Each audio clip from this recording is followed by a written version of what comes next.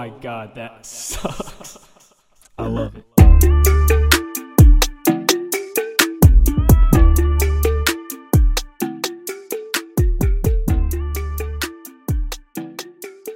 Okay, so C8's real.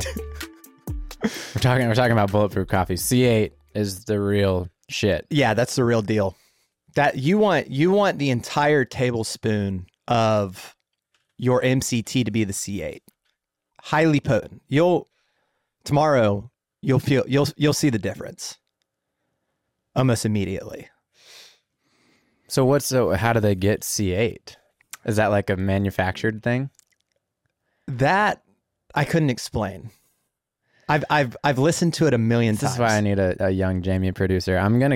There will be somebody sitting in this room looking shit up in the next, I don't know, year. Yeah. But yeah, okay, real quick. So when I make bulletproof coffee, how I was taught is coconut oil, MCT. So you're saying it's probably the MCT is different.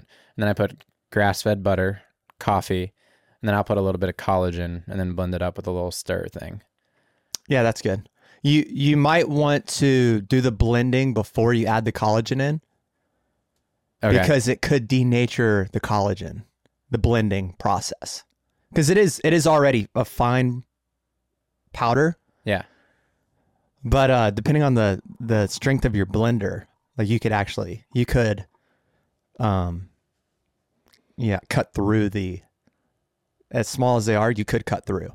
I just recently heard that. So kind of background on the bulletproof coffee. I've read through all of Dave's books like 15 times. Since Dave, is it Osprey? Dave Asprey. Asprey.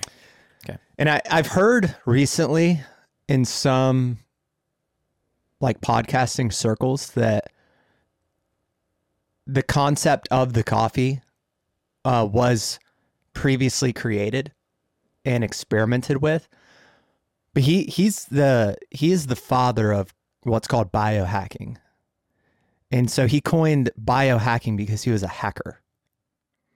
And by 28 years old, he had already had an exit where he got $6 million, but he was really started a company, sold it.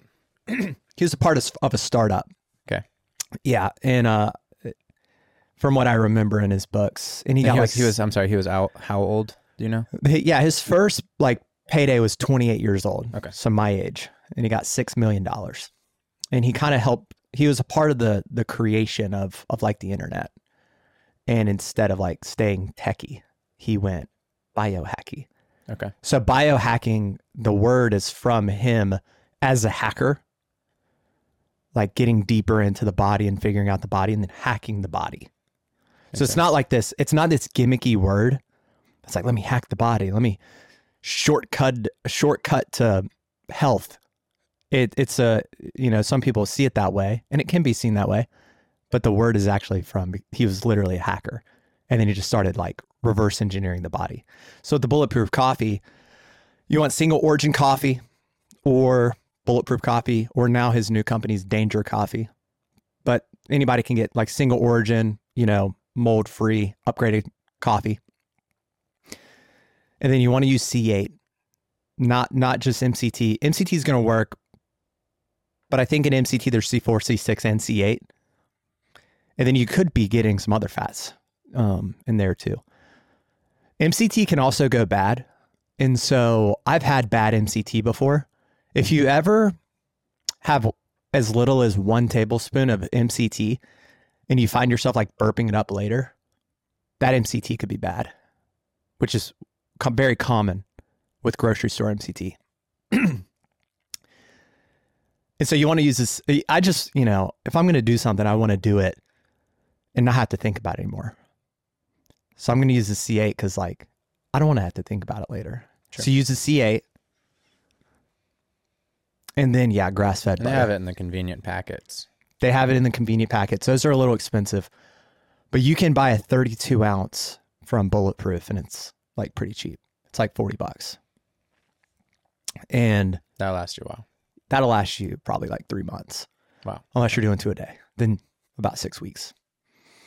Makes sense. And you can have up to 2 tablespoons.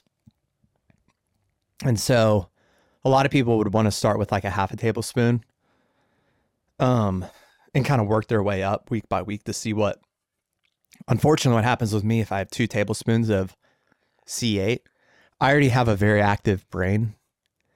And so when I have 2 tablespoons of C8, like I actually become a little psychotic. Like actually, it gets me a little bit too, like crazy. So when I'm pretty into nutrition and supplementation and things like that. I wouldn't say I'm obsessed by any means, or definitely not an expert, but I listen to a lot of podcasts. I have absorbed some knowledge over the years. But whenever I think of somebody that is like on their game with supplementation, exercise, I mean, I know you've been doing some like some extreme stuff lately. We'll talk about the Murph stuff, which I would consider extreme. 1 a day is tough. But also for some people that wouldn't be considered extreme. I know we can have perspective, but that's who I'm after. Yeah. Exactly. I'm after those guys. Right.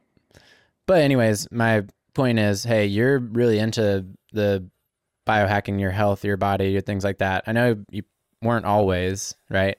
What? No, I've always been this way. Okay. I've always been this way. Okay. Yeah. I know in high school though, you were I was saying like this. Okay. Mm-hmm. Just I've been on I guess you seem in better shape now than you were though. So like, you know, what changed there, I guess? Like the pursuit of like the lean body and, you know, being kind of really fit and everything. Like what changed there? Just education. Yeah. And you know, it really all started when I've never been outworked physically on a team, in an athletic environment, in an athletic realm. I've never been outworked, and coaches hated it because I was always good enough to be like a starter. But it's like the Damian Lillard commercial, the new Gatorade commercial, where he's like, you know, people are disappearing, you know, in clutch moments. You know, that's why you need Gatorade or whatever. And so, you know, I was always like the hardest worker, first one in the gym, last one out. I followed my brother in that. He was like that too. And we just like it that way. My dad's a warrior, and works with the military, not in the military, but with the military. And, you know, he's the same way. He loves the battle, the grind. And so when I realized that I wasn't developing like a lot of other people, I realized that there had to be something that wasn't happening. And so I just I remember when I was like 13, 14 years old, even before that, when I was 6, this is about when it started. Way back. When I was 6 years old, we did the presidential like fitness test. Yeah. And I could only do two pull-ups. But of all the kids in my grade, I was always like the best all around athlete. Like in terms of performance, you know, I could play basketball well. I surfed.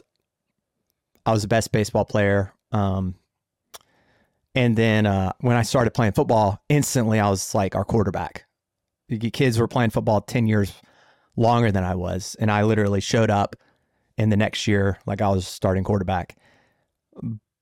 But the thing is that I remember when I was 6, I could only do 2 pull-ups.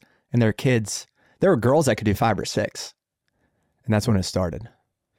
And I can remember at 6, 7 years old, like doing curls with dumbbells.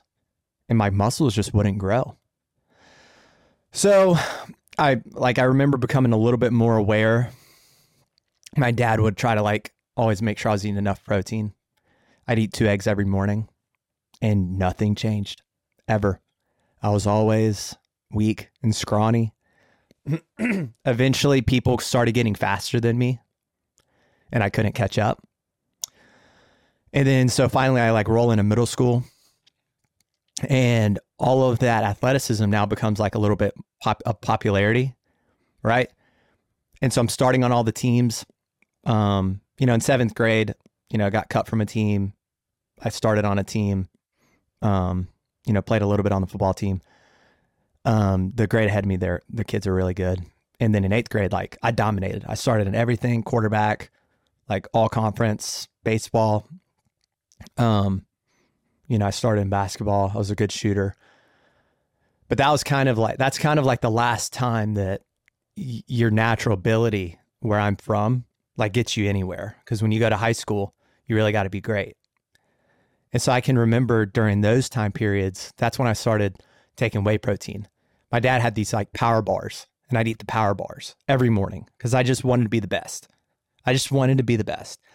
I wanted to be the best student, but I really wanted to be the best athlete. And it just wasn't happening.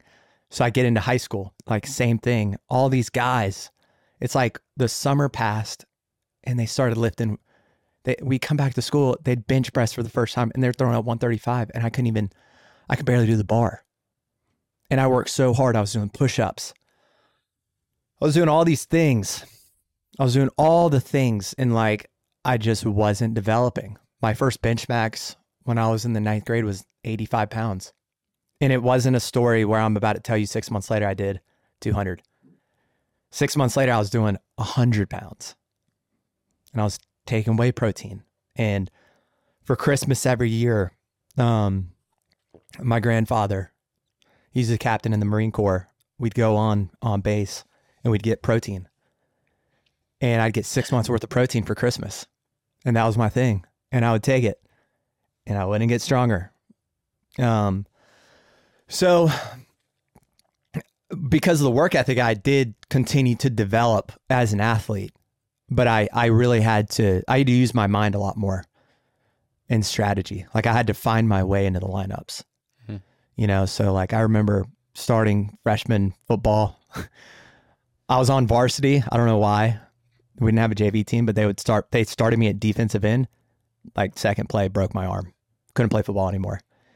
And I'm just like, and that was the 4th game of the season. And I'm like, see, now this issue with me being small and weak is now taking me away from sports. I can't surf now. Like, I don't think I was skateboarding at the time. I can't play football. I can't even get ready for basketball season. And I can't play baseball. And so, same thing. So now I start taking mass gainers, like mass gaining protein. Nothing's happening. And I'm grinding. I'd have these concoctions of protein in class in a cup. This was before blender bottles. And I would just be slurping down this protein. And it was horrible. And my teachers are just like, yeah, that's Wyatt. That's just protein. I'm carrying around a jug of water, freshman in high school, thinking maybe it's water, right? Start taking creatine in the 10th grade. Doesn't do anything. So, long story short is I started just going crazy when I was a freshman in college. And with working out, I would swim between 1,000 and 2,000 meters fasted in the morning. And then in the afternoon, I would do a bodybuilding program, but in between sets. And some people at Aptive that we work with might remember this, actually. They would see me at UNCW gym when I transferred, but in between sets, I do high intensity interval training. So I'm like pushing, at an 80% max effort, 12 to 15 reps of 135 pounds. And then I rack that weight and then I do step ups, like zone 5 for a minute, like hard. And I'm doing that for 45 minutes. And I started to lose some fat and I started to look like decent, but still, like if I showed you a photo, you're like, it's not a guy that probably works out. It's probably like natural, or like, I don't think he works out. And just that journey of failure for 10 years, probably longer, drove me nuts. And finally one day I was like, maybe I'm supposed to be a big guy. And so I stopped looking at my diet. I stopped doing all these things, and I'm like, I'm going to like bench 300 something pounds. And so I built up to that for 2 years. I end up becoming, I think my biggest weight was like 265 pounds. Super unhealthy. If we had a Jamie like Joe Rogan had, like Jamie would pull up this picture and Joe would be like, oh, like he'd be like, you look horrible. I looked bad. Like if you just looked at my face, like it looked like I was going to have a heart attack soon at 23 years old.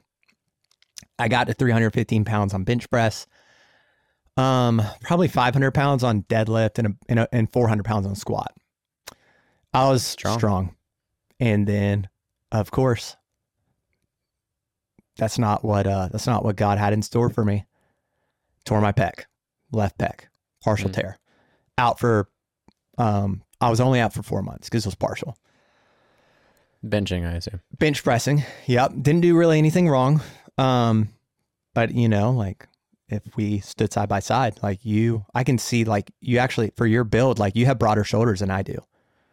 Like, for me being like 6 feet tall, like I have narrow shoulders, and it's like, I just couldn't figure out like, dude, I have this obsession with like a few areas of my life, and fitness is a big one. I just couldn't figure it out. And so, that was 2020, and I had to take 4 weeks away. Well, 4 months away. 4 months was too long.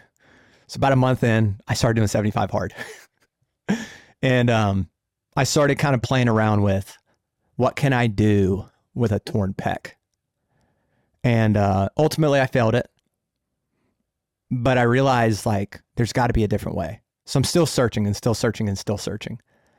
And then I get to a place in my career at Aptive where I really think that things are going to start compounding like crazy. And I look at myself in the mirror, I'm like, I can't lead these guys looking like this. And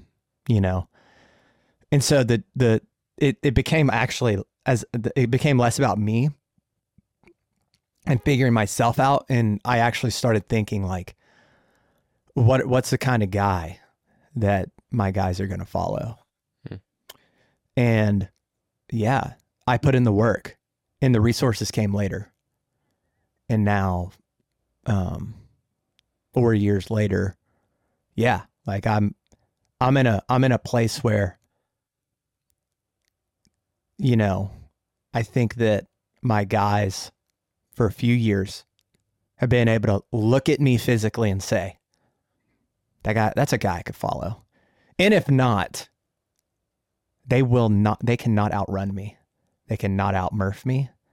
They will never, anything from an endurance standpoint, like I will win, I think that's so important. I think you can't beat me. The physicality. I mean, I say this all the time. I know all of my reps and friends and family probably joke about it, but like I relate everything back to like physical fitness and just how your body really looks. And not that you have to be cut. That doesn't matter. It's just, you can look at somebody. I was joking around with my girlfriend about this the other day. I was like, you can look at somebody and tell whether they do hard things.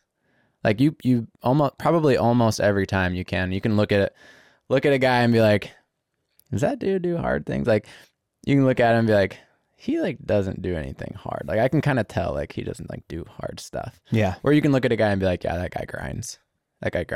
Yeah. And it's not perfect. Like maybe other people's radar is better also, but I think that's crucial, especially, in a sales leader role, right? You got young bucks that really, they want to be fit. They want to look good, feel good, make good money, right?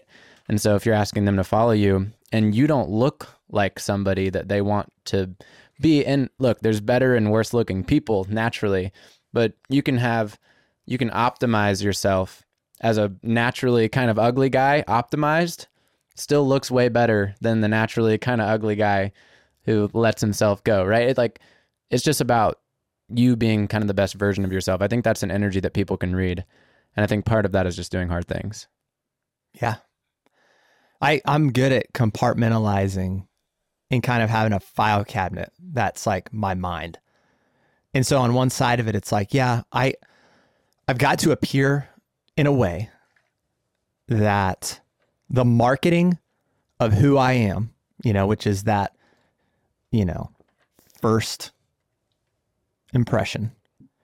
Yeah, it's got to be good. But that's not why I do the fitness stuff.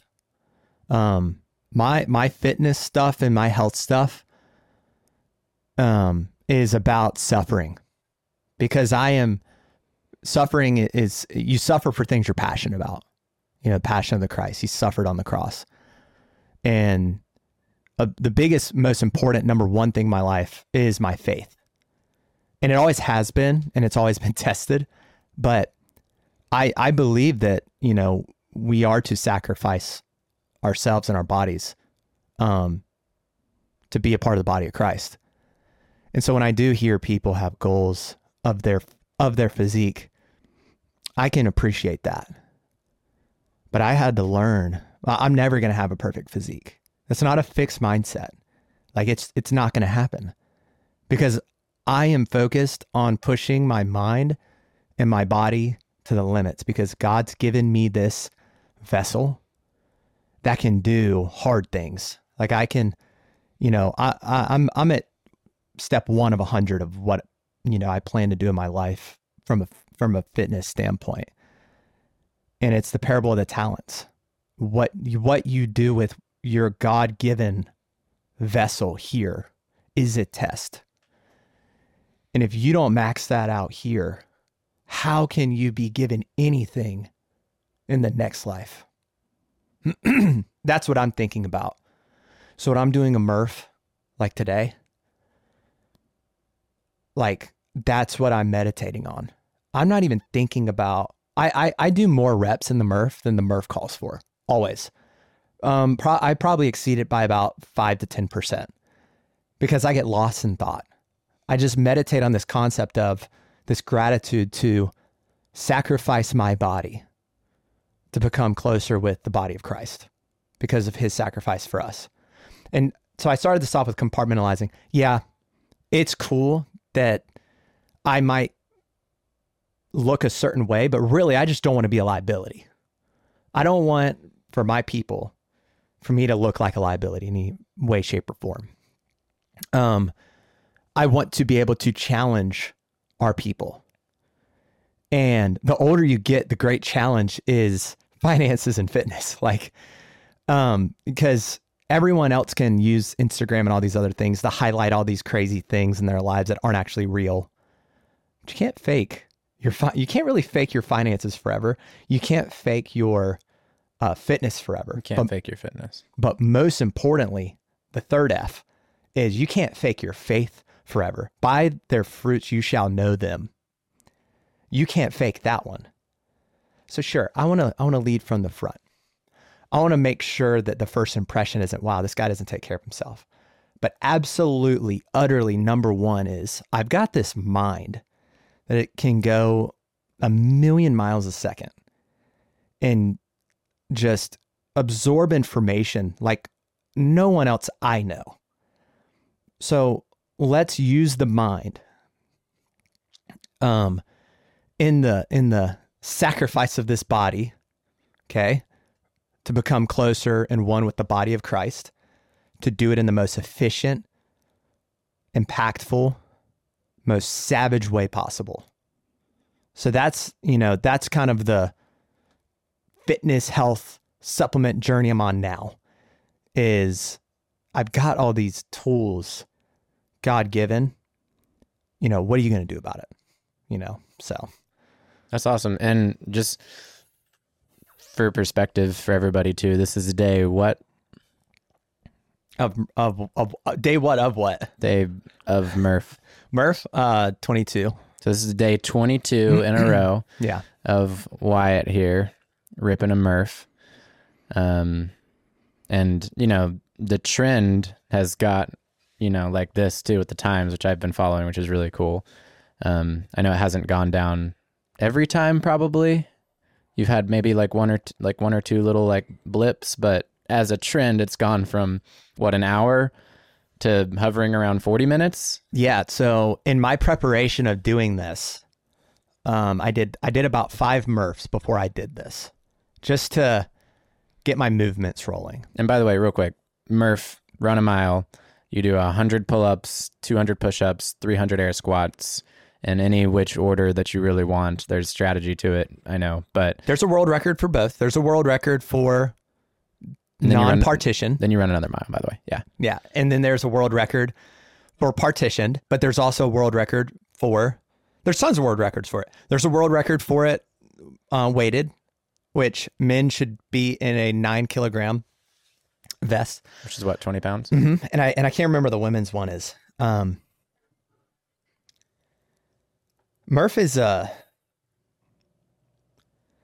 tough one because, again, like, I don't believe in the vanity of the body.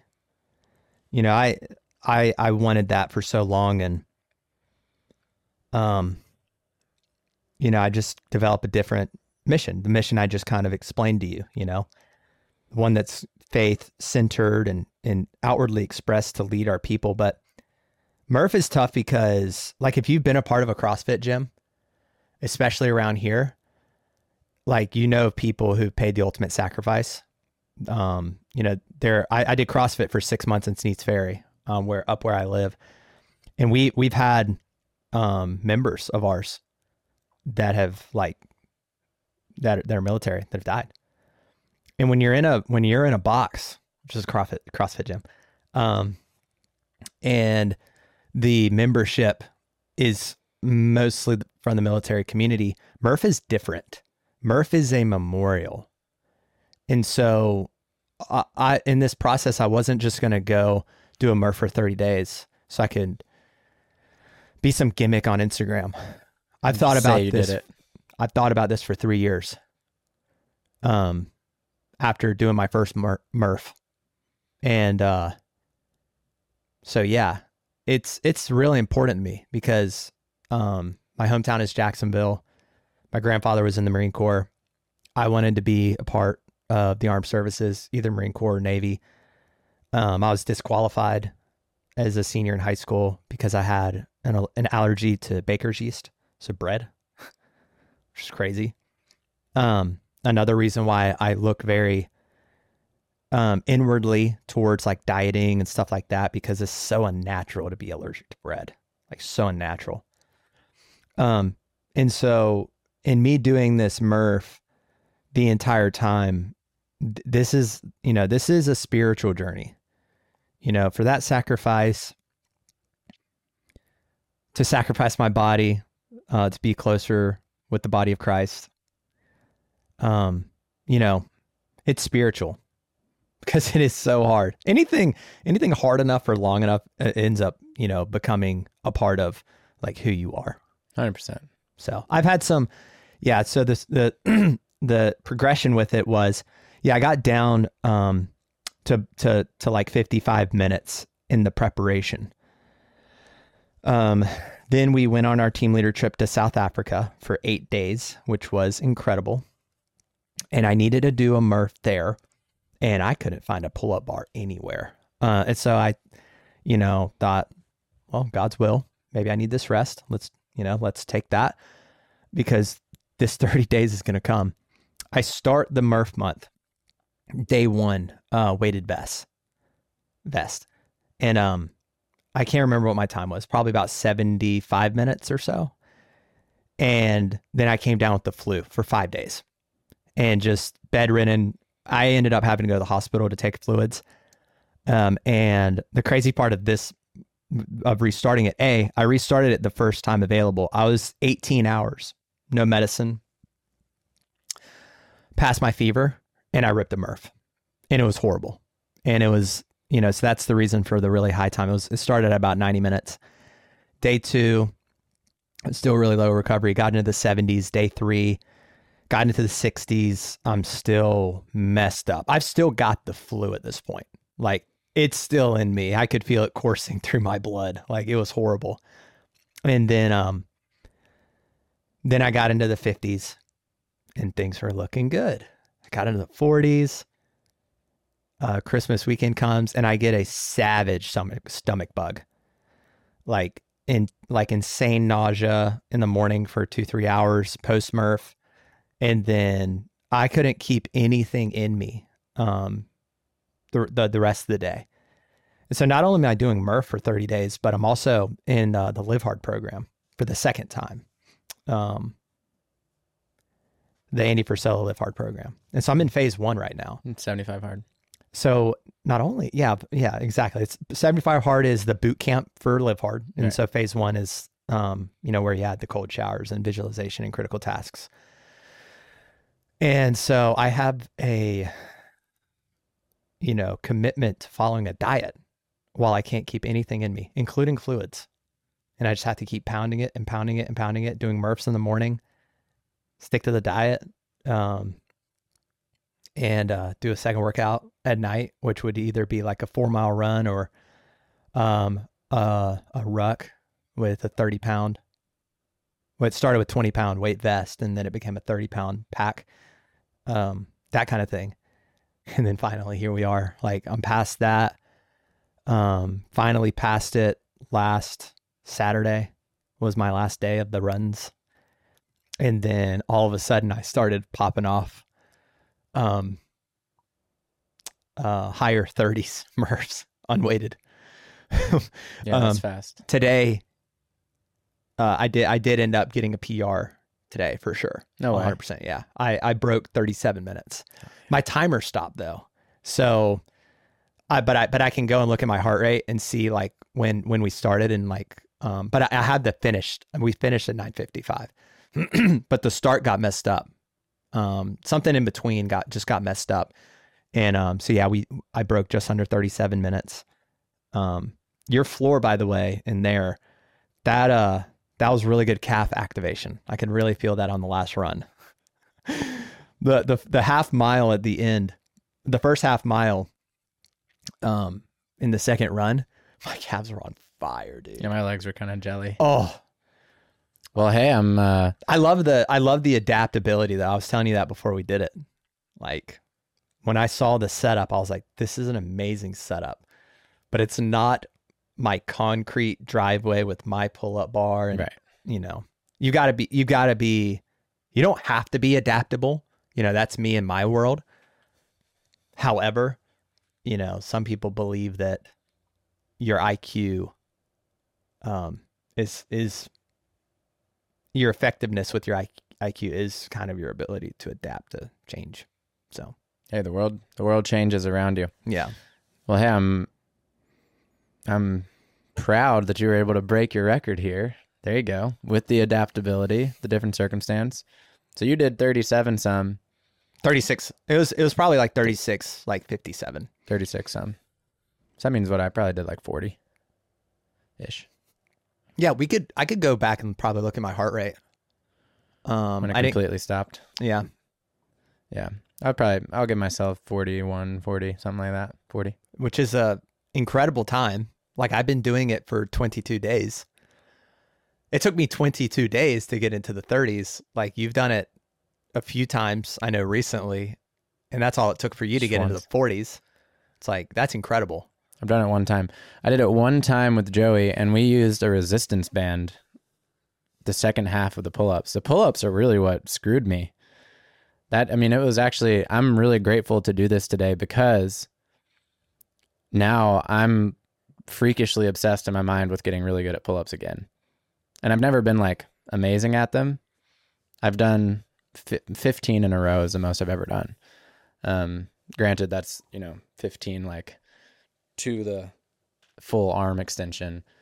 But now I'm motivated to get really good at pull-ups, and next time I do a Murph, I'm going to F that shit up. That's how all this started. In short, like, why was now the time, to do the Murph month, which I've been thinking about now for 3 years. I've been thinking about it since late 2020 when I started CrossFit. So I did 75 hard. I completed it either a fourth or fifth time on November 7th of 2023.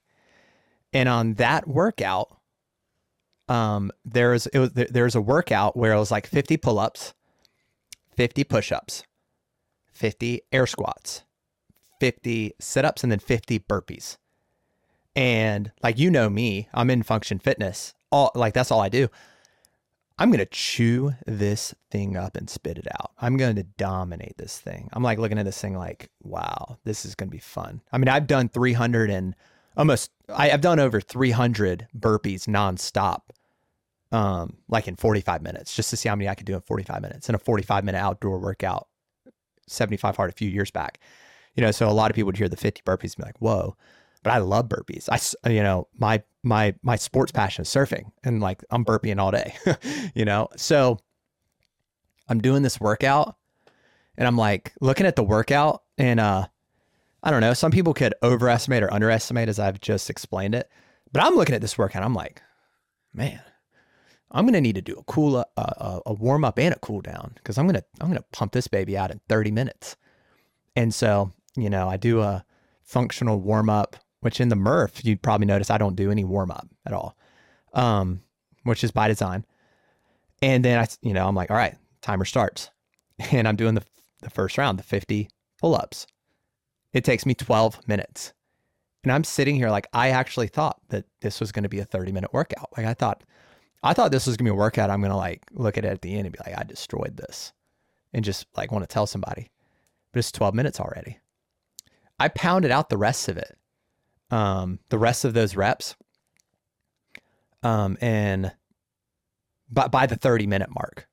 So it may have been another like 12 minutes or 16 minutes, but there's 2 rounds of that. Okay. There's 2 rounds. I don't know if I said that before, but there's 2 rounds of that. And I'm like, 30 minutes. I'm at about the 30-minute mark. For some reason in my head, I've got a selective photographic memory. And I'm like, I've been thinking about this, and I see like 25 minutes. Like I remember it being about 25 minutes, but it could have been 30. It could have been a different workout. So I start the pull-ups again, and it takes me this time 15 minutes.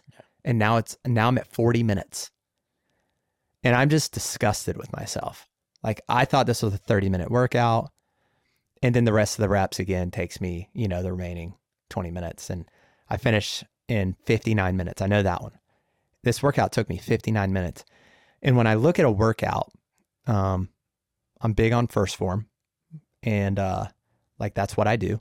When I look at a first form workout, because I was in the CrossFit community for those short 6 months, and I was trained, like they like will train you how to do and think and eat. Like I love our CrossFit gym, because it was just, I was like the kind of like weak non-military guy in the back, but I was like just observing everything. And so as a part of that training, I'm looking at the workouts, and I'm like, high level is going to do it in this amount of time, and I'm pretty good at it. And I thought I was at my peak fitness, and that thing took me an hour, and I'm like, this is horrible. This is horrible. I should be able to do this in 30 minutes. Like how am I going to be able to like raise children, be the man of the house, and I can't do this in 30 minutes? No.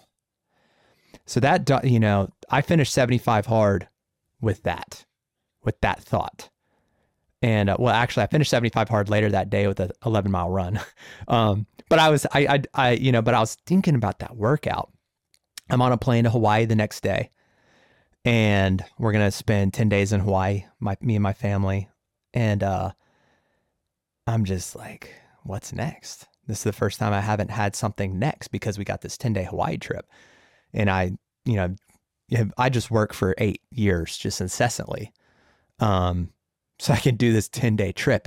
That's what, the trip was for, was that we got through a really tough year at the end of this kind of journey we've been on the last 8 years. And we didn't even get to Hawaii before I knew what was next. And I just had this moment of, what I believe is, God speaking to me. I was kind of in prayer, and I remember it vividly because we're handling like a toddler on the plane too. So it was one of those moments of just like, and it was like Murph month. You're going to do 30 Murphs, 30 days. That's what you're going to do. You're ready. And I got so excited. I told my wife, I remember we were in the Seattle airport. I told my wife, I'm like, I know what I'm going to do next. 30 Murphs, 30 days when we get back from South Africa. So it all started with the pull-ups though. Like I was disgusted that 100 pull-ups would take me a grand total of 25 minutes. I would say pull-ups are like the great equalizer. Like you can be strong in a lot of ways. Like you can even like look really good, be cut. But I've seen like ripped guys go up on a pull-up bar and they can barely do 4 or 5. Like pull-ups are tough. Pull-ups are hard. Yeah, there's not a lot of training on the pull-up either. Like there's training and consistency on the bench press. You know, as if you're an athlete growing up, and on the squat and on the power clean, you know, definitely not on the snatch. There's no pull-ups. A pull-up is a gymnastics movement. And so there's a kipping part of it. There's an activation of the lower abs, and there's a strategy to it. So what you saw me doing is like that is a competition pull-up. Like that is a strict competition pull-up. And where basically there's full extension of the arm from the shoulder. Like that's going to be a pull-up. You know, I don't know the definition, but that's what it's going to be like in the CrossFit community, which is the only community where the pull-up matters. Like no bodybuilder's telling you to go do pull-ups, right? Like I did 1 million bodybuilding programs, and I remember there's one program that had like, you know, that had a huge emphasis on pull-ups, and it was an Arnold Schwarzenegger one. But yeah, when you have that full extension, that's going to be when you have a pull-up. But the thing on the pull-up is the biggest key, the biggest thing that I can tell people, is you want your toes to kind of point pigeoned together on the pull-up. And you almost want to almost get into an L shape at the top of the pull-up. And that's going to be your pull-up. There's a whole entire excerpt in Tim Ferriss's Tools of the Titans on the pull-up by Olympics gymnastic coach. Nice. Mm-hmm. Nice. And he talks about it, and that changed my pull-up. However, as you could tell, not every pull-up apparatus allows for that. And so it's good to be able to do both. It's good to be able to have your feet back, which is going to be the pull-up version of a military press, basically, you know, where it is upper body, but it's just gonna be different, versus being able to do some kip. And when you're doing the kip, that's kind of like the bench press. Like you're going to probably bench more than you can military, right? Well, you're going to be able to kip. If you're trained, you're going to be able to kip pull up like 1 million times more than a strict pull up. And that's what the CrossFit pull up is usually a kipping pull up. Heard that. You want to have some activation in your big back muscle, not just the back of the shoulders. Like this is going to be like a lot of back shoulders, and it kind of puts, you know, your big back muscle, you know, I study psychology, not physiology, but your big back muscle is not, you're not able to get as much leverage essentially. Okay. Whereas this, if you can kip, Sure. you know, you're able to use full body. The kip is going to incorporate a lot more muscles too. So it doesn't make it easier, but you can get a good ab workout out of it, which is nice. True. Yeah. So that journey is dope. You're coming up on the tail end, which is cool. Tail end. Oh yeah. Of the 30. Well, of the then I'm 30. going to just roll into another round of 75 hard. Because at the end of phase 1, it's common to just, you've already done 30 days. So you just do the, 45 more days. And you've done 275 hards pretty much back to back, which is cool. So That's dope. you got to stay in pursuit. You got to keep adding weight. Never finished. That's the way. So wanted to tie this in too. So, a lot of that journey definitely coincided with your Aptive journey. Just wanted to, for everybody listening who's in the door-to-door space, maybe you are, maybe you aren't, maybe you're in pest control, maybe it's something different, but I know a lot of our Aptive guys are going to be listening too. So your progression, you started knocking which year? 2016. So 2016, which was the first summer that Aptive actually had a door-to-door program. Mm-hmm. So that was Aptive year 1, Mm-hmm. was Wyatt's year 1. You went out there, and for how long did you sell? What'd you put up? I did 141 accounts. And I think that I sold for 11 and a half weeks. Okay. That was Yeah. about my first summer too. Mm-hmm. And then were you recruiting after that? What'd you do year 2? How'd that look? Well, really, the journey started before I even like did my paperwork. So I was one of the first guys to do Aptive's paperwork. I signed on August of 2015 and it was all Terra paperwork. Okay. And the only thing I regret of my whole career is I wish somebody would have told me about it a year earlier. Because a year prior, I was in a mindset to like break records. I was kind of on a winning streak when I signed on for the next year. Done some good summer classes. I had a really high, like 3.5 or 3.7 GPA. And I operate better when I'm losing. And prior to that summer, I was losing. Like I'd gotten broken up with a girl. I'd screwed up a relationship with the most important girl now in my life. And like I needed an outlet. And so actually I mixed up those a little bit. But anyways, so I was on a losing streak and I wish I would have done it earlier. And so is a funny journey. So I did paperwork. They told me that there was a leadership aspect to it. And a big part of the previous thing that I'd said where coaches were always kind of disappointed in me. When I was growing up, I was like the disappointment. I was this really happy kid, but I always felt like I was disappointing everybody. And I've just come to realize in my own just dissecting of my own thoughts that it wasn't that it wasn't that people didn't like me. It's that I think a lot of these adults saw a lot of potential in me. And I just didn't have the tools to like live up to it. I didn't have the tools to be the leader. I was like the leader of my class, the leader of my sports teams. And I just didn't show up. And it wasn't on my own accord. My brain just didn't work properly. I mean, at the end of the day, like it just didn't function. So on this like health journey, I recognized my ability in leadership and gathering and inspiring and keeping people accountable. I was always the center of friend groups. When I was in college, a friend of mine came to me, saw I was working out all the time. He's like, I want to lose weight. Helped him lose like 80 pounds in like 3 months. Just come to the gym with me. Let's eat every meal together. Don't eat this. Don't eat that. To the point where he started developing his own theory of this. And that's what leadership is like eventually this person's going to move on and with the skill set and with the accountability you gave them, and they're going to go do good things if you're a great leader. If you're a bad leader, they're going to be with you forever, or maybe you got a good thing going on, and that's a different thing. So when I started here and they told me there's a leadership aspect to it, I was like, game on, let's do it. So I told everybody that I knew that I was coming out to do this job.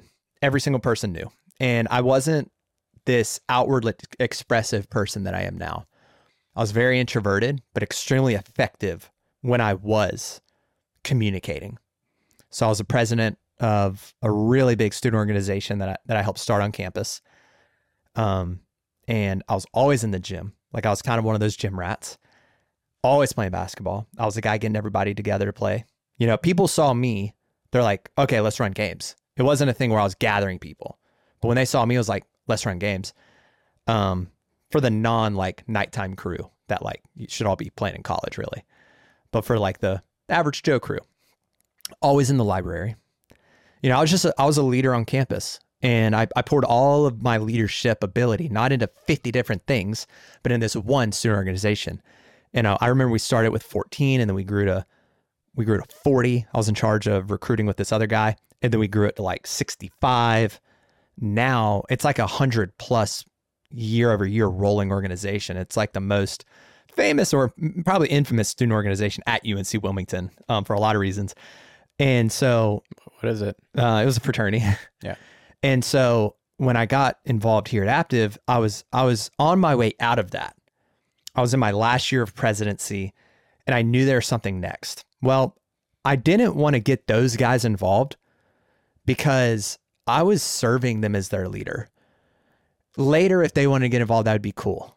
But that I wasn't there to build a business with my fraternity brothers. Okay. So instead, I went to all my non-fraternity brothers, all the guys who wanted to be a part of our fraternity, wanted to be a part of what I was doing, but didn't want to be a part of just the debauchery, of you know, what goes on in an organization like that, you know? And the tradition is kind of like, they saw the tradition of things being lame, like going to a meeting on a Sunday and dressing up, you know, just like stuff like that. So I go, you know, talk to all my friends, and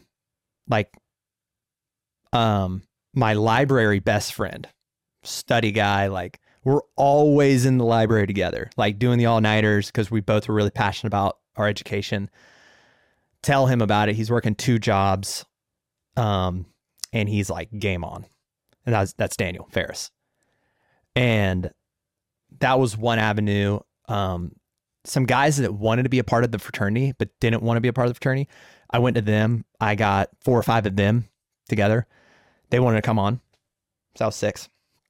And my higher up, that's kind of when I started seeing those guys get a little bit more serious.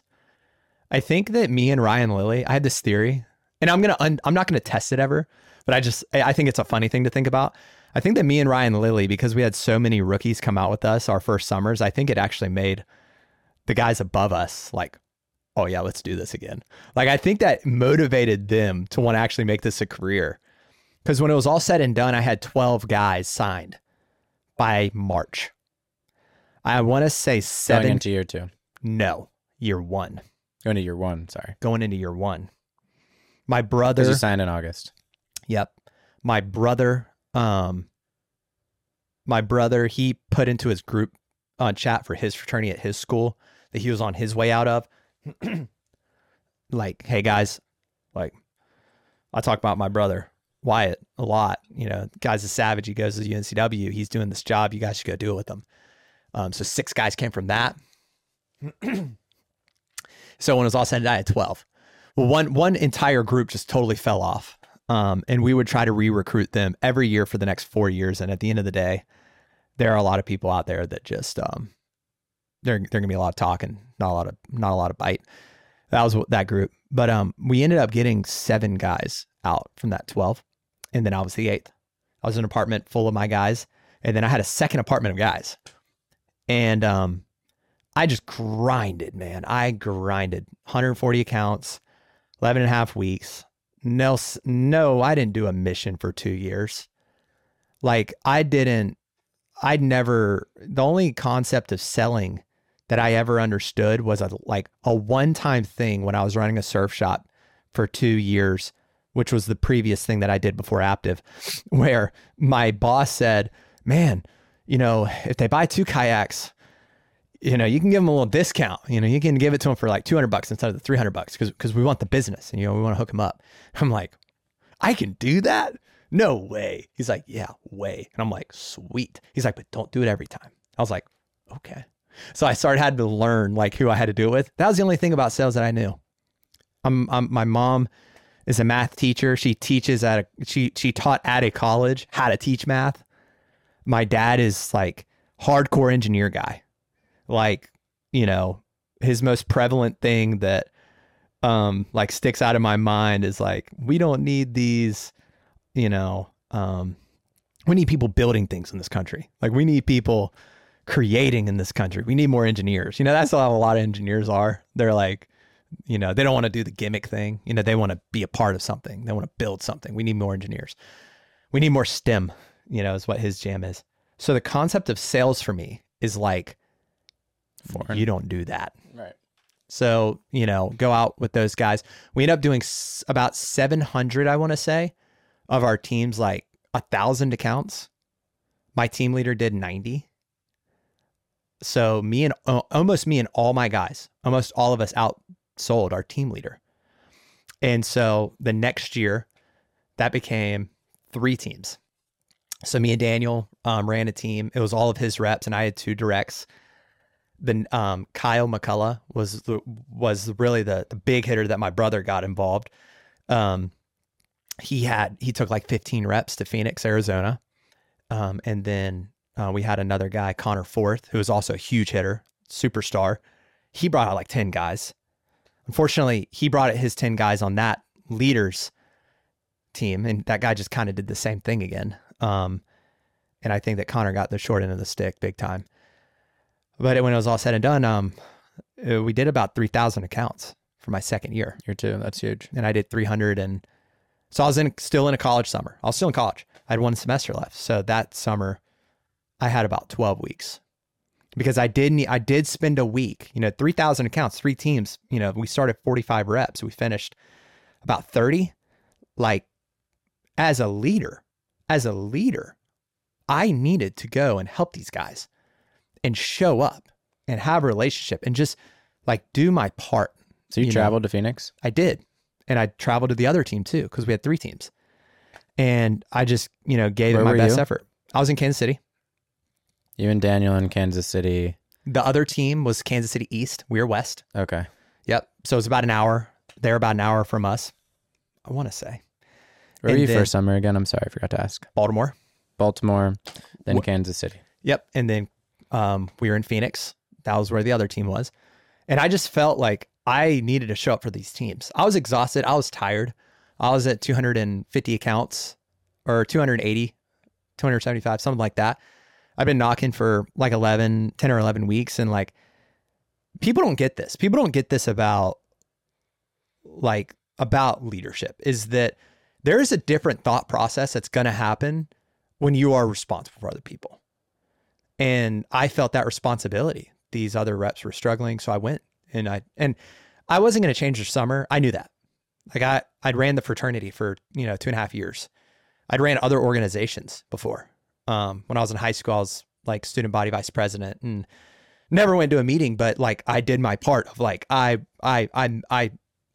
made friends and relationships and tried to help people feel a part of the school, in my first school. And that's kind of what I did. I just didn't go to the meetings.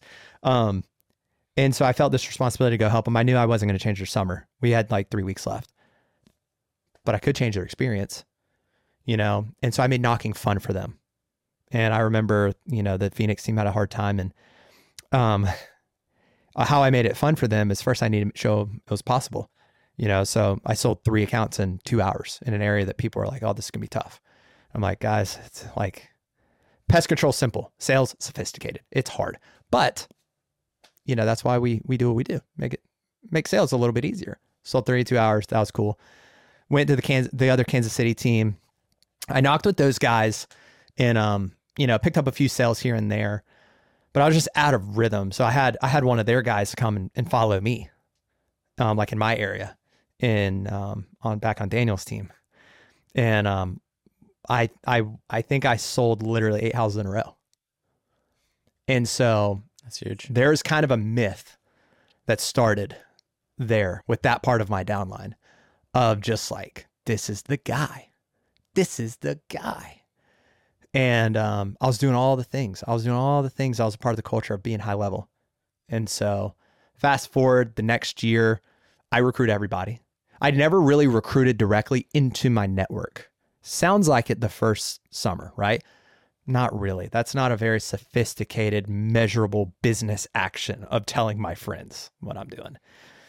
So the next year, like I make a plan and I make the list and call the list. I worked 70 to 80 hours a week doing that. 2018, 2019, 2020, 2021, and grew from like 3,000 accounts to 6,000 accounts, and then 6,000 to about 8,000 to 13,000 accounts. At that point, It's 21. No, 20. So 2020, about 13,000 accounts. We had like 90 reps finish the summer with us. We had a really good per rep average. My direct team did over 4,000 accounts with like 20 people. And then, so not only, I was going to say 13,000 accounts. That's tons of respect. Yeah. It's a big accomplishment. I appreciate it.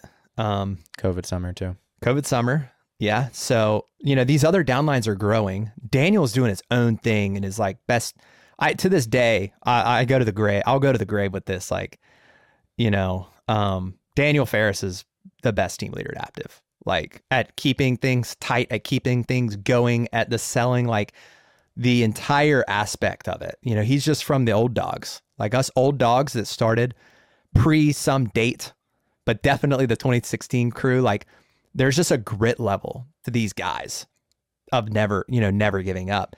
And that's my that's my perspective from Daniel too. He's just a dog that'll go out there and knock and do the work and just lead by example, and doesn't need the frills of like a fancy routine or schedule or anything. He just wakes up and gets it done and just does it, you know? Yep. That's how I see Daniel. So, yeah. And so Daniel and Kyle, you know, like I stepped into Kyle's downline with Mike Zaro in 2019, and he really wanted to grow. And, you know, I could have spent all my time building directly, but again, that responsibility as a leader, you know, I could go recruit 3,000 accounts for my team, or I could help this guy recruit 1,000 accounts, and like maybe he can make a career out of this. And I've always given that like ride or die to my guys opportunity. Like if you want to grow, like I'm the guy that you come to, because I'm going to go to the grave trying to help you grow.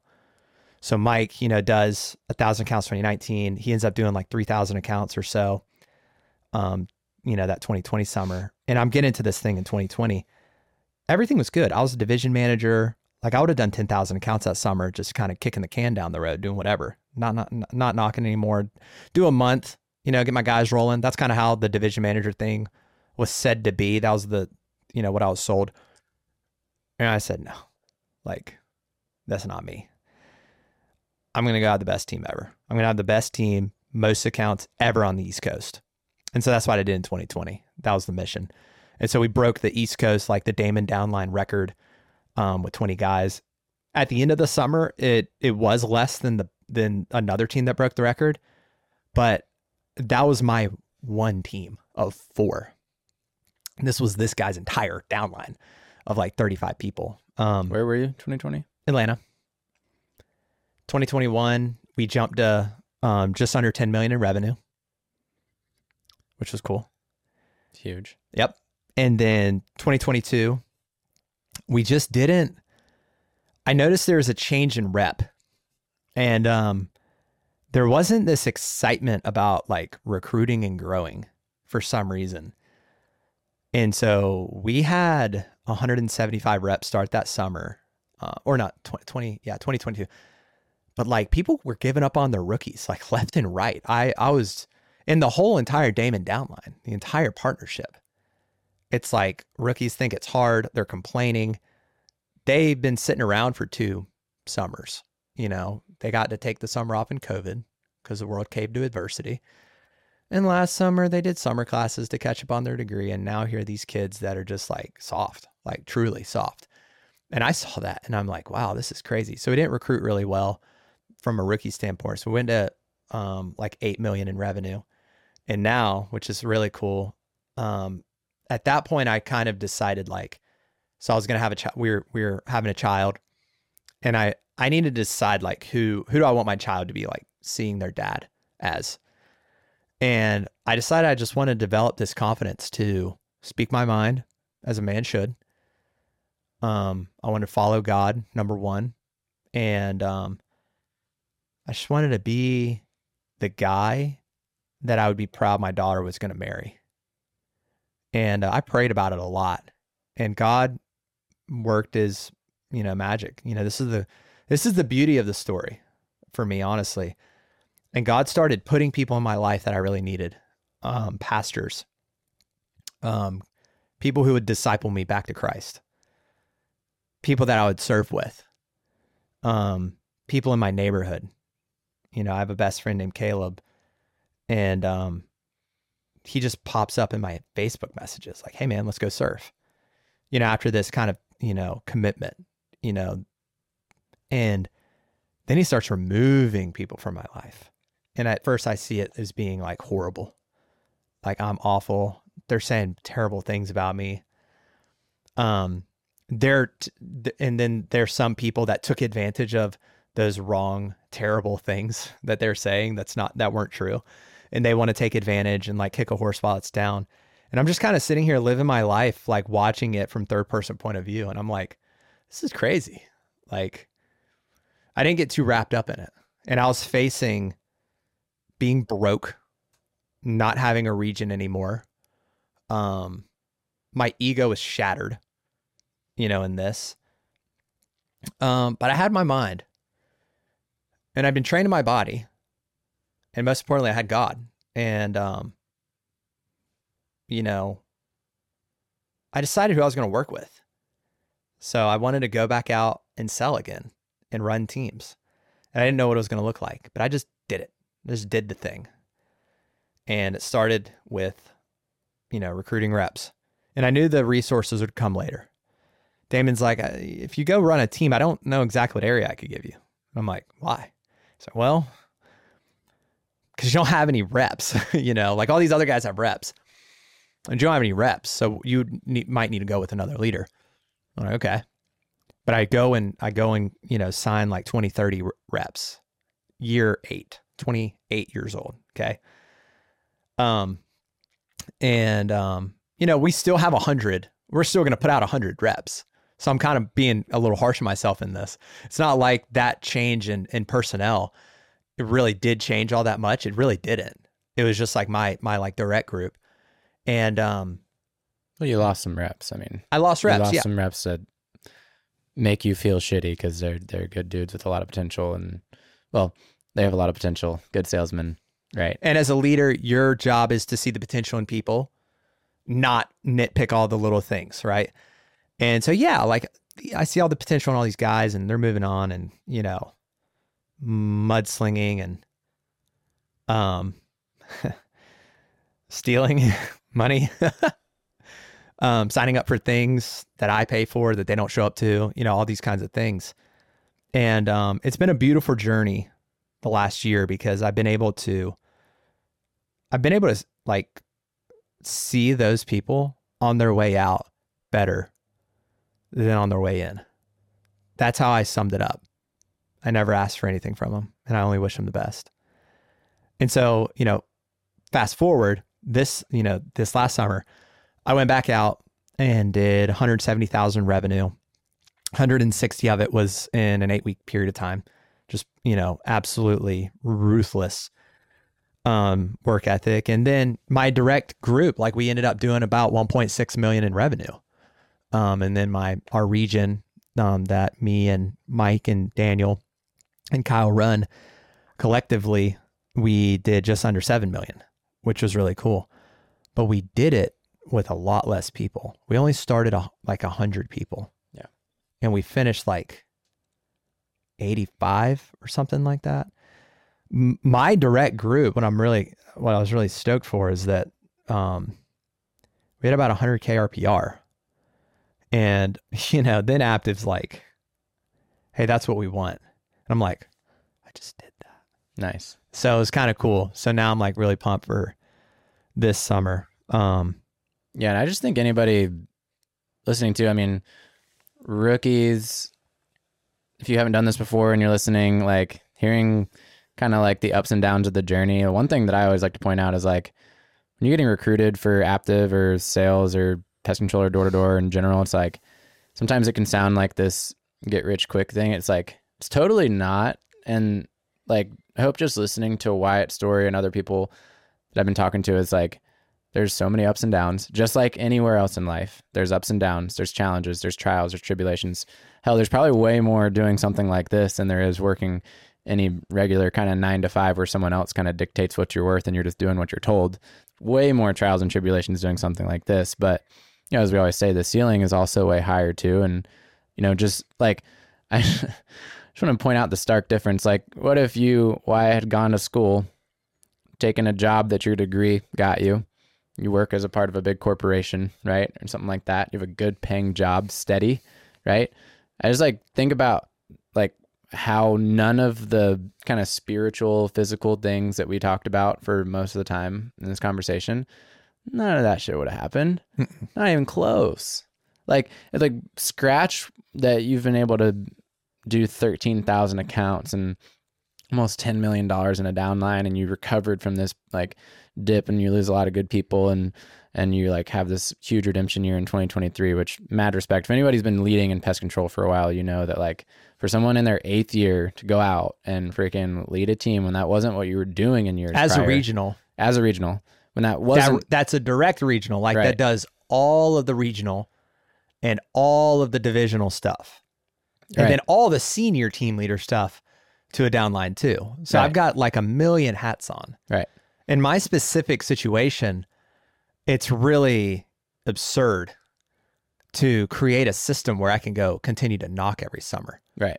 But that's just But what I wanted not to even do. just knock every summer though. Knock with much more intensity actually in year 8 than even year 7, right? Like ramp that up. Like, cause patterns are hard to break, you know? So like if your pattern is doing this, you're traveling, you're helping people, and you're also still knocking, and then you're like, okay, now I'm going to break the pattern and actually focus way more on my personal sales and knocking myself. Like, that's what I think is the most impressive. And there's a lot of impressive things, not to belittle anything, but I think that's the most impressive part when I hear that part of the story. I'm just so grateful for the skill set that we teach, because, you know, I was in a really hard spot. You know, I had guys leaving. We welcomed a new child to the world. You know, we have a home. I'm in this comfy place where I didn't have to knock, right? I'm just grateful for the skill set, because I decide I'm going to go knock. Okay. And this skill set, you know, you go $170,000 in revenue. You go, you know, about, let's call it 75% retention. So we're retaining 130, 140,000 revenue, you know, of that. And then you tack on, you know, 50, 60% commission. And we're talking, you know, anywhere from $60,000 to $80,000. I did that in 2 months. That's 30 to 40 grand per month for 2 months. And that was enough to get my guys going. Like, I didn't really need to keep pressing after that. Now this year, the mission is a lot more revenue, because I know what I'm up against, and I know how my family is going to react. And I have more experienced reps. Like, there's a bigger goal this year, but I'm just so grateful that like in what other industry, what other world can you consistently get better, develop a skill set that you say, you know what? I think I'm going to go work for 2 months and go rip 30, 40 grand per month. Yeah. You see what I mean? That just off yours. Just off mine. Right. Not even as That's not even getting into the 30 to 40 grand a month. And I could have continued of- that. yeah. Like, I could have done that for 5 months, you know, and I heard Joey on here. He's going to make like 175 or something over 5 months. And I'm thinking about that. I'm like, how amazing is it that we can go make 19, by the way. Yeah, 19 years old, $35,000 a month. And this isn't some YouTube gimmick. And it's not, if Instagram shuts down tomorrow, Joey can still go and make that. Right. If the internet stops tomorrow, we could get some paper contracts out and Joey would still be able to go and do that. It's recession proof. It's high level. And me doing $170,000, you know, especially in comparison to these other guys that go do $1 million in revenue, $170,000 in that time period. Sure. If you look at the month to month, maybe I was top 50 in the company, but you know what? 170,000 revenue, making $60,000 to $80,000 in 2 months. In the grand scheme of things at Aptive, I'm pretty sure I wasn't even like the top 400. There's like 400 people that did more revenue than me. And so it's not a unicorn thing either. So it's unbelievable financial resources.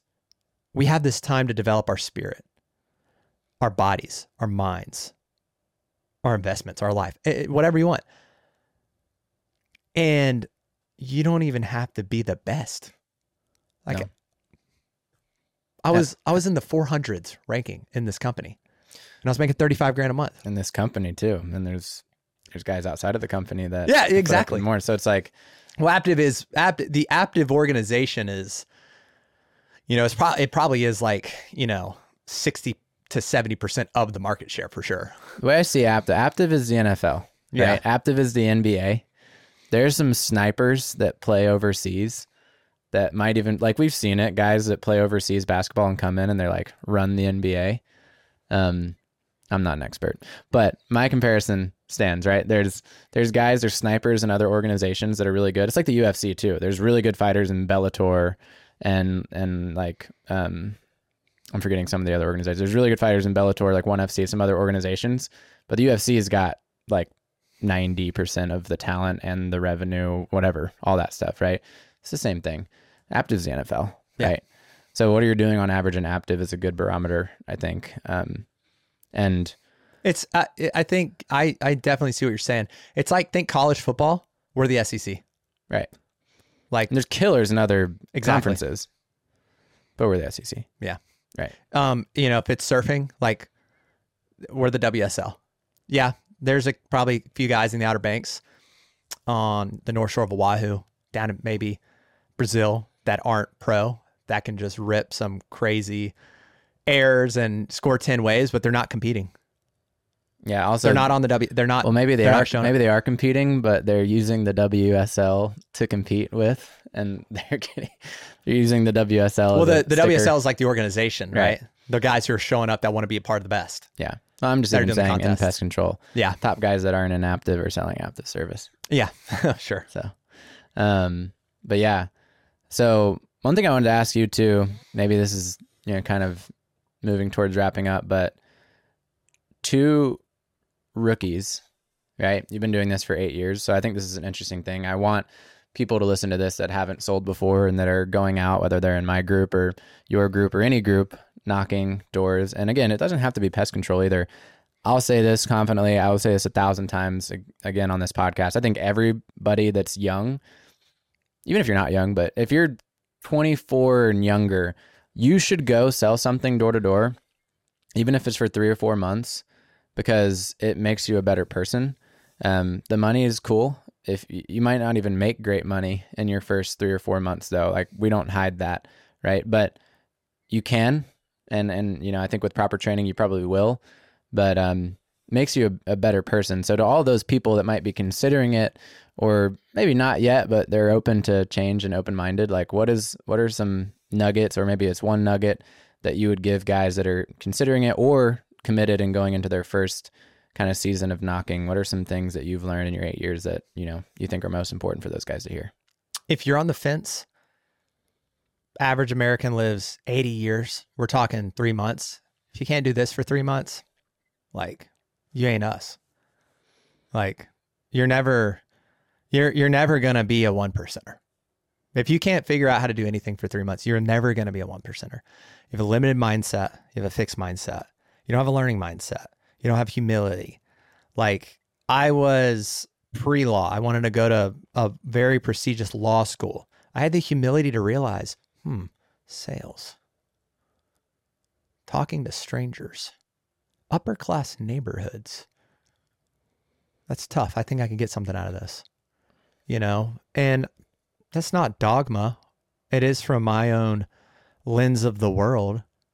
But when it's all said and done in 40, 50 years from now, I'm personally gonna be really proud of the mind and the body and the spirit, the relationship with God and the wealth that I've developed. And I know that I'm on that path, regardless of where we all are in the journey. So you got to have the humility to just jump in, do it, and learn from it, and learn how to make it something, learn how to enjoy it. Steve Jobs is misquoted by saying, do what you love. He never said do what you love. He said, learn to do what you love. If you can learn how to enjoy your day to day in a summer doing this job, you can learn how to enjoy doing anything. And I guarantee you, whatever your dream job is, the responsibility is going to come first. And it's going to be 10x what the income is going to be and what the gratification is going to be. You're going to get there and you're going to realize, I'm not qualified for this. This is insanity. I can't do this. I can help you with that. You come sell with me this summer. I can train your mindset to realize not being qualified, but still being responsible for something is normal. Michael Jordan, he goes in the NBA, the old school NBA, rookie of the year. Pretty sure he averaged over like 30 points a game. Was he qualified when he showed up? No, but he learned in that season. Now, if you're like all in, you're trying to make the best of this summer. I've been the best at Aptive in a few things.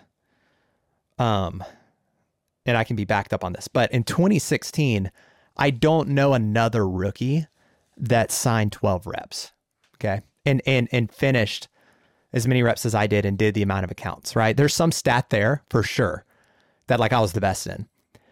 And that produced a good sales summer, 140 accounts. You come sell 141 accounts with us this summer, you hit team leader. The experience moving forward is vastly different from a kid that does 60K. Okay. And so come sell with your friends, like get your friends involved. You want to control how good you do this summer, control your environment first. A controllable that I realized going into my first summer was I was kind of being harassed by somebody that was going to be on my team. And I'm like, I don't want to live with that guy. So I'm going to take control of my apartment. And I brought out friends. That's the only reason why I brought out my friends, was I wanted to make sure that like I could eat my eggs in the morning and I could use the restroom when I needed to. And like, there wasn't going to be some just like pot smoking or something going on in my apartment. That's why I did that. So I controlled my environment. I brought reps out. I didn't know what it was going to become. And I grinded. I did as best as I possibly could. I know I gave it everything I had. And it ended up being a $20,000 summer. It was good enough. So I was the best, rookie recruiter, I think that summer, signed, start, finished, reps, accounts, just somewhere along the lines. And by the way, just quick input to how Aptive has progressed. You do what you did back then now, and that 20K is like almost 100, probably more. Yeah. I look back at that, but and it's not like a spite thing. I'm just saying, hey, that's cool how we've progressed, right? It's really cool how now if you had a Wyatt now in 2024, weird to say, in 2024, that's like, hey, dude, I'm all in. I'm going to recruit. I'm going to get this everything I got. Like, there ain't nowhere else on earth. Yeah. Unless you start a company and you have like this crazy idea and you actually like bring it to fruition and sell it. There's nowhere else on earth that you could just come up with an idea of, okay, I'm going to commit to a goal. I'm 21 in college. Yeah. Right. I'm going to recruit 10 of my friends. 8 of them are going to come out. Right. And not because you want to make money off of them, because you want to sell with them and have fun with them and work with them. Right. And control your environment, like you said. If you want to be successful, the number one thing you're looking at is, who do I spend the most time with? If you spend 24 hours a day for 3 months this summer with a group of people, like, don't you want to have some say in the people that you're around? That's the difference between being a thermostat and a thermometer. Are you going to show up and just be reactive? Or are you going to be a thermostat and say, I'm going to control my environment? Either by being so disciplined in that apartment that you are un-F-withable, which I was also that summer and all of my summers. Like, you can't get in my head. It's like that ice bath that we did. You can't get in my head. I had to make myself get out. I was going to sit in there for 10 minutes, but I told myself, I'm like, it's 39 degrees. Like, would it be responsible for me to, let my ego take over and alpha dog right now and sit here for 10 minutes? No. Okay. 5.5 minutes is probably enough. Let's get out of the water, right? Like, you can't get in my head, right? That's one way. The other way is be competitive. Don't be a loser. Like, bring out the guys that you grew up playing sports with. Go actually do something. This is the only place that you're going to be able to be this viciously competitive. Have this level of freedom, the Wim Hof level of freedom when he was a squatter for 8 years in the Netherlands or in Germany, wherever he was, right? You have that freedom, but that freedom here also means like financial advancement. Yeah. Where else are you so free with the ability to have financial advancement, Yeah. And if you've never like really looked into the financials of it and you might even coming out to sell, you might need to review it again. Like, truthfully, it can be life-changing. And even if you have a mediocre summer now, it's great pay and way better pay than anything else you're going to be doing over your summertime. Another point I just want to bring up too is like, for the fence sitters or for guys that like know Aptive guys or other door-to-door guys, and you've kind of written it off maybe, or you just kind of like are looking on the fringes. It's like, I think deep down, a lot of the guys in today's society want to be like the Jocko Willings or the David Goggins or the Joe Rogans, or people that like have a lot of sway and influence in society. Andrew Huberman, like all these things. What you have to understand, and in my opinion is how I see it, what you have to understand is that those men, and I think those are all great men. I respect those men. Those men, they had years and years of a craft and working on and perfecting a craft. And whether that's Joe Rogan with kickboxing and being like a national championship kickboxer, or David Goggins in the SEALs, right? Like that level of respect and that freedom doesn't just come out of nowhere. If you're not an outstanding athlete, or if you're not going to be on TV like Joe Rogan, if you're not going to be like a neuroscientist at Stanford like Andrew Huberman, knocking doors and selling pest control gives you a vehicle to be great, right? Like if you're not going to be a professional athlete, you're not going to be a professional entrepreneur and start a business and make millions of dollars. You're not going to be like a brain surgeon that turns podcaster, right? Like those are all extraordinary things.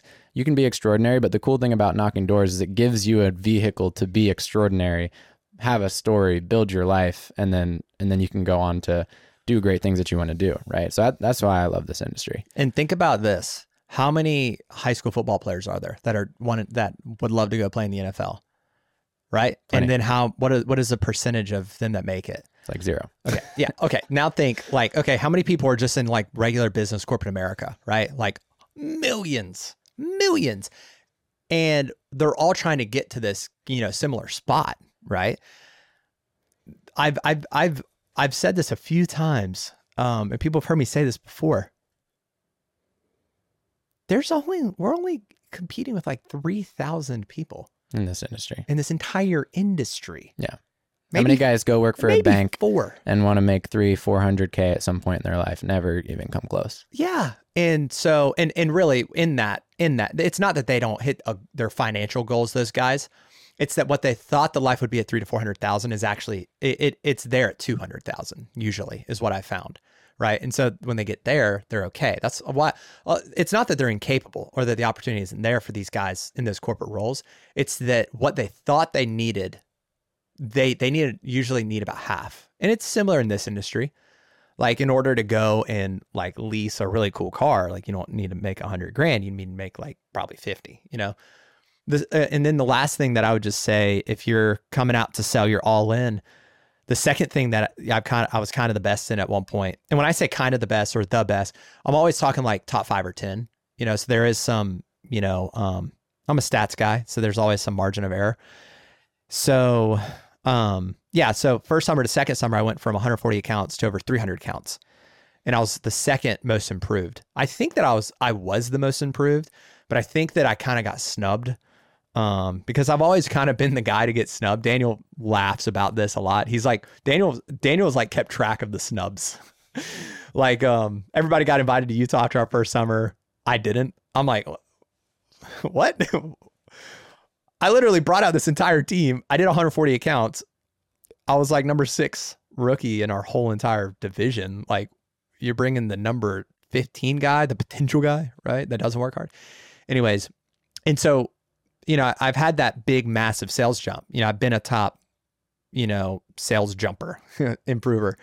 And then I've performed in the top 10 a lot at Aptive on a day-to-day. And I've been top 10 countless times for the month, and I just haven't strung together a whole summer. I'm on a different, I've always been on a different path of leadership and recruiting and growing. And I'll tell you, like, you got to do the training. The difference between my first and second summer was I just did the training I was supposed to do preseason before my first summer, in their modern day called like the accelerates. But I just did the weekly trainings and took notes. And then now when I'm going out to this first summer, there's some awareness of, oh, this is a situation of a bandwagon close. Like they know the neighbors that I'm talking about,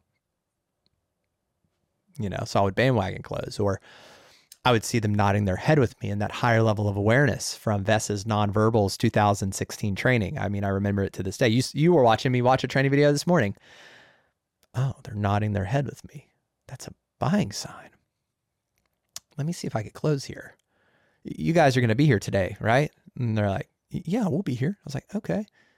Would you want me to do the garage while we're here with those ants? And they're like, is it extra? And I'm like, no. It worked. No, we already got the products on the truck. We'll do it. What's your name? It's John. Oh, John, I'm Wyatt. I'm going to be your new bug guy. Oh, yeah, that sounds great. Sign him up. And I'm like, what? I can't believe that actually works. right? So just do all the training. And if it doesn't work, do it again, you know? Do it again. You know, I'll finish with my whole spiel, I guess, with this. If you're trying to figure out like the one thing of the Murphing or faith, or we've talked about selling or recruiting or growing or anything that we've talked about here in this meeting, if you're looking for the one thing, it's not the little tiny things that I've said or other people have said. Okay, it's this one thing. It's 10 years. Like I started talking to my guys, my division managers about this. Like, let's reevaluate where we're at in year 10. Can we just like skip the drama, the complaining about pay, the not getting paid for the work I didn't do, right? Like, can we just skip all this and let's just reevaluate at year 10, like what we're doing here? Can we do that? And I had a few guys say, yeah, that's really smart. And I gave them a book that talked about it. The answer is always 10 years. Do it for 10 years. If you can't keep up after one, something you're doing isn't sustainable enough to get you to year 10. So you need to focus on the recovery, slow it down, maybe more consistency over intensity. Don't talk to me if you're not doing something for 10 years. So if you're on the path of 10 years, like I will talk to you about your fitness. I will talk to you about, you know, and obviously for faith, it's eternity. It's for the rest of your life, you know. But if you're trying to go for this goal where you don't have like a decade in mind, you're not like in pursuit of the development of mastery.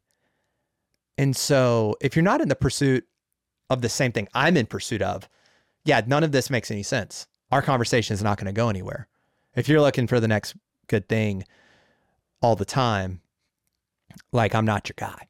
I'm just not. Because I'm looking for 10 years trying to do something.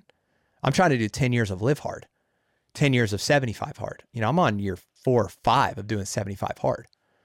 I'm on year 3 of doing live hard, you know, like I'm after 10 years. So if you're looking for the one thing, it's 10 years. Like that's how you become the master. You don't want to be, you know, just floating around in life, not the master of nothing, right? Like become the master of a few things. I see these guitars, 10 years of guitar would be really fun. Wise words from Wyatt. Well, thanks for coming today. Had fun with the Murph. It sucked, but it was fun. It sucks. I love it. That's what we do. Yeah. Journey's inspired me for sure. Hopefully that hits with some guys that are planning on coming out and selling for the first time, and hopefully they're starting their 10-year journey too. But appreciate you being here, dude. Had a lot of fun, and let's rip it in 2024. Thanks, Rob.